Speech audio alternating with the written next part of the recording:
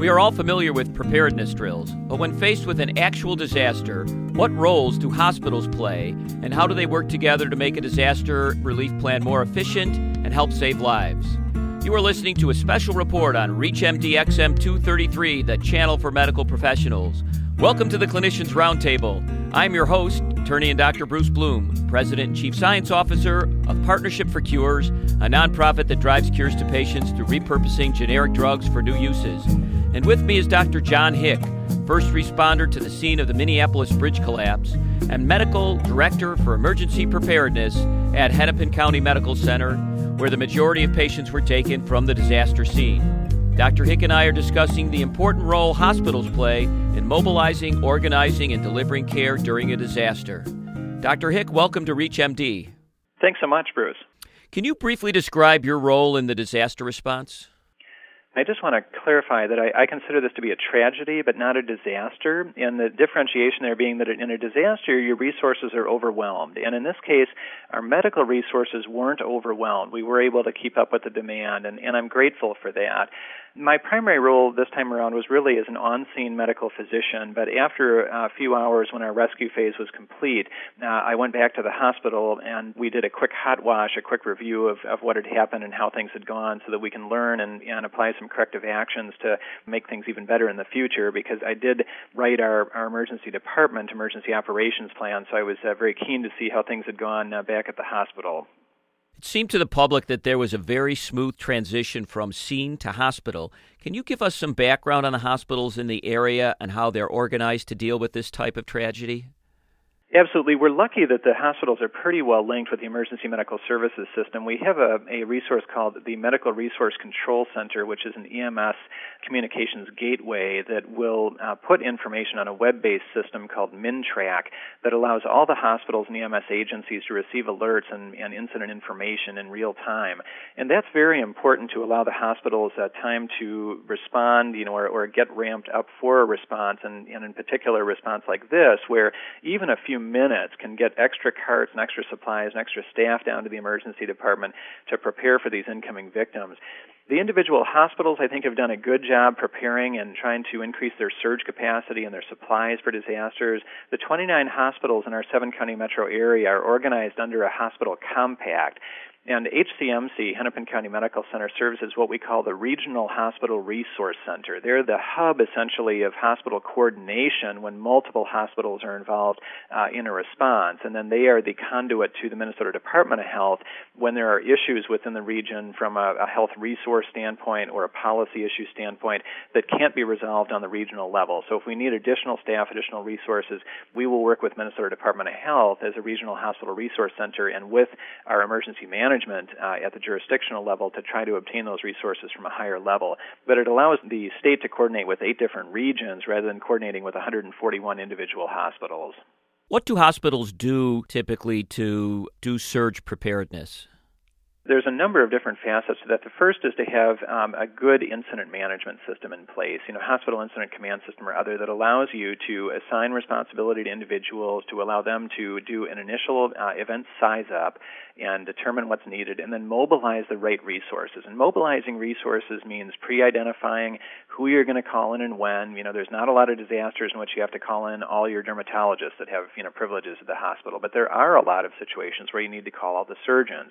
So, you need to pre-identify the staff that you're going to call in, have it scalable based on the situation, and then what areas of the hospital can you use for patient care when your hospital is full, which most of the hospitals are right now. We tend to run very, very close to capacity. So can you use post-anesthesia care? Can you use a same-day surgery area? Can you double up private rooms or use the couches as fold-outs in those rooms for additional patients? Can you set up cots in flat surface areas? There's a number of articles out there that that sort of help hospitals walk through how we can improve surge capacity. But those things, plus a good communications network to make sure that you're tied in and getting good information from EMS and you're putting good information out to other hospitals about how you're doing so that if you're getting overwhelmed, that other hospitals in the area can pick up some of that load. Which hospital received the majority of patients in this tragedy? In this situation, Hennepin County Medical Center is a level 1 trauma center, and we are located 6 blocks from the incident site. And so we took the majority of the criticals because we were the closest and provided the highest level of trauma services. So we received 24 patients the first evening. 9 patients went to University of Minnesota Hospital, which was the next closest hospital. They are not a trauma receiving hospital, but they did an excellent job with the patients that they received. They did not receive any critical trauma. 9 patients who were more severely injured went to North Memorial Medical Center. That's the next closest level 1 trauma center. And then a handful of patients went to other hospitals in the immediate area. Overall, how many victims were treated at local hospitals? Overall, the first night, 50 patients were transported by ambulance. About 80 were treated at local hospitals in total the first night. And over the subsequent days, additional patients came in to be seen, usually for muscular injury, in particular back injury that they had sustained in the collapse. So a total of 127 patients were seen over the first 4 days after the incident. If you've just tuned into this special report, you're listening to the Clinicians Roundtable on ReachMD XM233, the channel for medical professionals. I'm your host, attorney and Dr. Bruce Bloom, and I am speaking with Dr. John Hick, first emergency response physician on the scene of the Minneapolis Bridge tragedy. Did some of the victims self-present to the hospital? Yes, certainly. We did have a number of patients that walked into hospitals that were very close to the incident scene, and this is very, very typical for any sort of an incident, that patients will self-present. And in fact, often it's the self-presenting patients that come first and yet are the least injured. And so hospitals that are preparing for disasters need to understand that a lot of times the first victims you get that are the walk-ins, don't let them tie up your resources too much, because you're probably going to get criticals coming in very close on their heels that you need to be able to devote a significant amount of staff and resources to. There were some healthcare providers on the scene that weren't part of the EMS system. How do you work with them? Great question.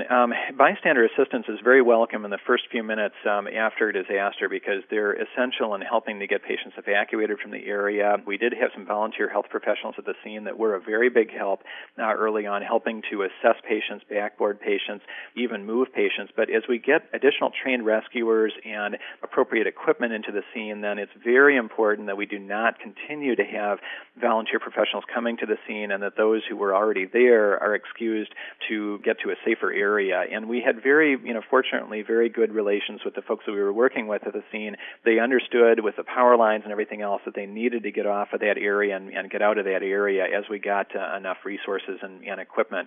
We were a little bit hampered in that by a few media messages that went out that encouraged healthcare professionals to come to the site. And I want to say, if you're not trained to be operating in an environment like this and don't have the equipment, you can wind up definitely in harm's way and not really help the response at all. So if you can be there within a couple minutes and you have training and you feel that you're safe in doing that, then you can be very, very helpful. Anything after that first few minutes tends to wind up being more of a hindrance. If patients self-present to physicians' offices as a result of a tragedy like this, is there something that a physician should do to alert the EMS system or the response team? If you are working in an office setting and a patient comes into you to be seen, you always need to have a mechanism to, access the EMS system in case that patient's injuries or illness are beyond the scope of what you're prepared to care for. We did try to track patient presentations to clinics as part of seeing how many actual numbers of patients came in for medical care. That's a little bit difficult when you have hundreds and hundreds of clinics in our system as we do, but we were able to track at least some of those patient encounters, and that just helps with the epidemiology of the incident to know how many and what type of injuries were seen. And so if there's an effort in the community that's underway from that standpoint, it's important for the clinics, especially with infectious disease or chemical or other situations, to be able to report that information back to either a health department, an EMS agency, or someone else that's collecting that information. What did you learn about your ability to respond to an incident like this? Fortunately, in this type of an incident, our resources weren't overwhelmed, but I can't tell you how proud I was of our EMS system and our hospital for doing the job that they did. We were essentially at capacity with hospital census of 390 at the time that this incident happened, and yet, despite it was going on 7 o'clock at night, and by the time the response was really rolling, we had 10 operating rooms staffed and available. Usually we aim to be able to provide 2 on a 24/7 basis for non-disaster circumstances. We had clear cleared 25 intensive care unit beds or opened those beds in post-anesthesia care and other locations. We had more staff than we could possibly use available to us. It was just an all-out great team effort, and nice to see that even if we had a substantial number more injured, that we would have been able to deal with that. And we still had the backup of all the additional hospitals in the area that in no case reached capacity that night. What lessons did you learn in responding to this particular event? Well, expect the unexpected. We had never drilled or anticipated a bridge collapse in any of our planning, and I think you always have problems with communications, and this was no exception. Our hospital switchboard jammed, even though there are dedicated internal phone lines that will not fail during an incident. It wasn't clear to the staff that you needed to push that button on the handset before picking up the handset in order to access that line. And so a lot of times they would pick up the phone and there would already be a caller there because they hadn't, selected that internal line previously. We had a few radio communications issues, so we're looking at upgrading our emergency radio system within the hospital. There's always incomplete information. There's always hospitals that ramp up and call in staff and do things and don't wind up getting patients, and that's a very frustrating thing. But sometimes those things are going to happen. We did identify a few supply issues, particularly that we don't have enough isolation gowns available in the resuscitation area and a few other supplies that we've identified. But in general, it's more tweaking of the system than any kind of overhaul, and I'm very pleased about that. The fundamentals of the system really come down to just good incident management principles, a good understanding of what needs to be done, and a lot of individuals doing those little things to make the overall response a success. What other kinds of disasters or tragedies have you had in the Minneapolis area that are like this? We haven't had anything in any kind of recent past that's approached the scale of this collapse. I mean, the amount of structure that went down was just quite unfathomable, actually. Even looking at the pictures and things really doesn't do it much justice. We have had a number of mass casualty type incidents resulting from chemical exposures. We had an apartment building, a very unfortunate carbon monoxide incident a few years back where a furnace was turned on for the first time in the winter and multiple families were poisoned, and we had a number of fatalities and critically injured from that. So we have had some good practice with some smaller scale incidents, but I'll be honest, we don't deal with incidents of this magnitude with any kind of frequent basis. So it really came back a lot to our exercises and our planning. Disaster can strike at any moment, so hospital personnel are trained to be ready to organize, mobilize, communicate, and treat 24 hours a day, 7 days a week. It's a difficult task under demanding conditions, but it is often the difference between life and death. I want to thank our guest, Dr. John Hick, Medical Director for Emergency Preparedness at Hennepin County Medical Center, for helping us understand what roles our hospitals play in light of an emergency or disaster like the Minneapolis bridge collapse. I'm attorney and Dr. Bruce Bloom, President and Chief Science Officer of Partnership for Cures, a nonprofit that drives cures to patients through repurposing generic drugs for new uses. You've been listening to this special report on the Clinicians Roundtable on ReachMD XM 233, the channel for medical professionals. For comments and questions, send your emails to xm@reachmd.com. Thank you for listening.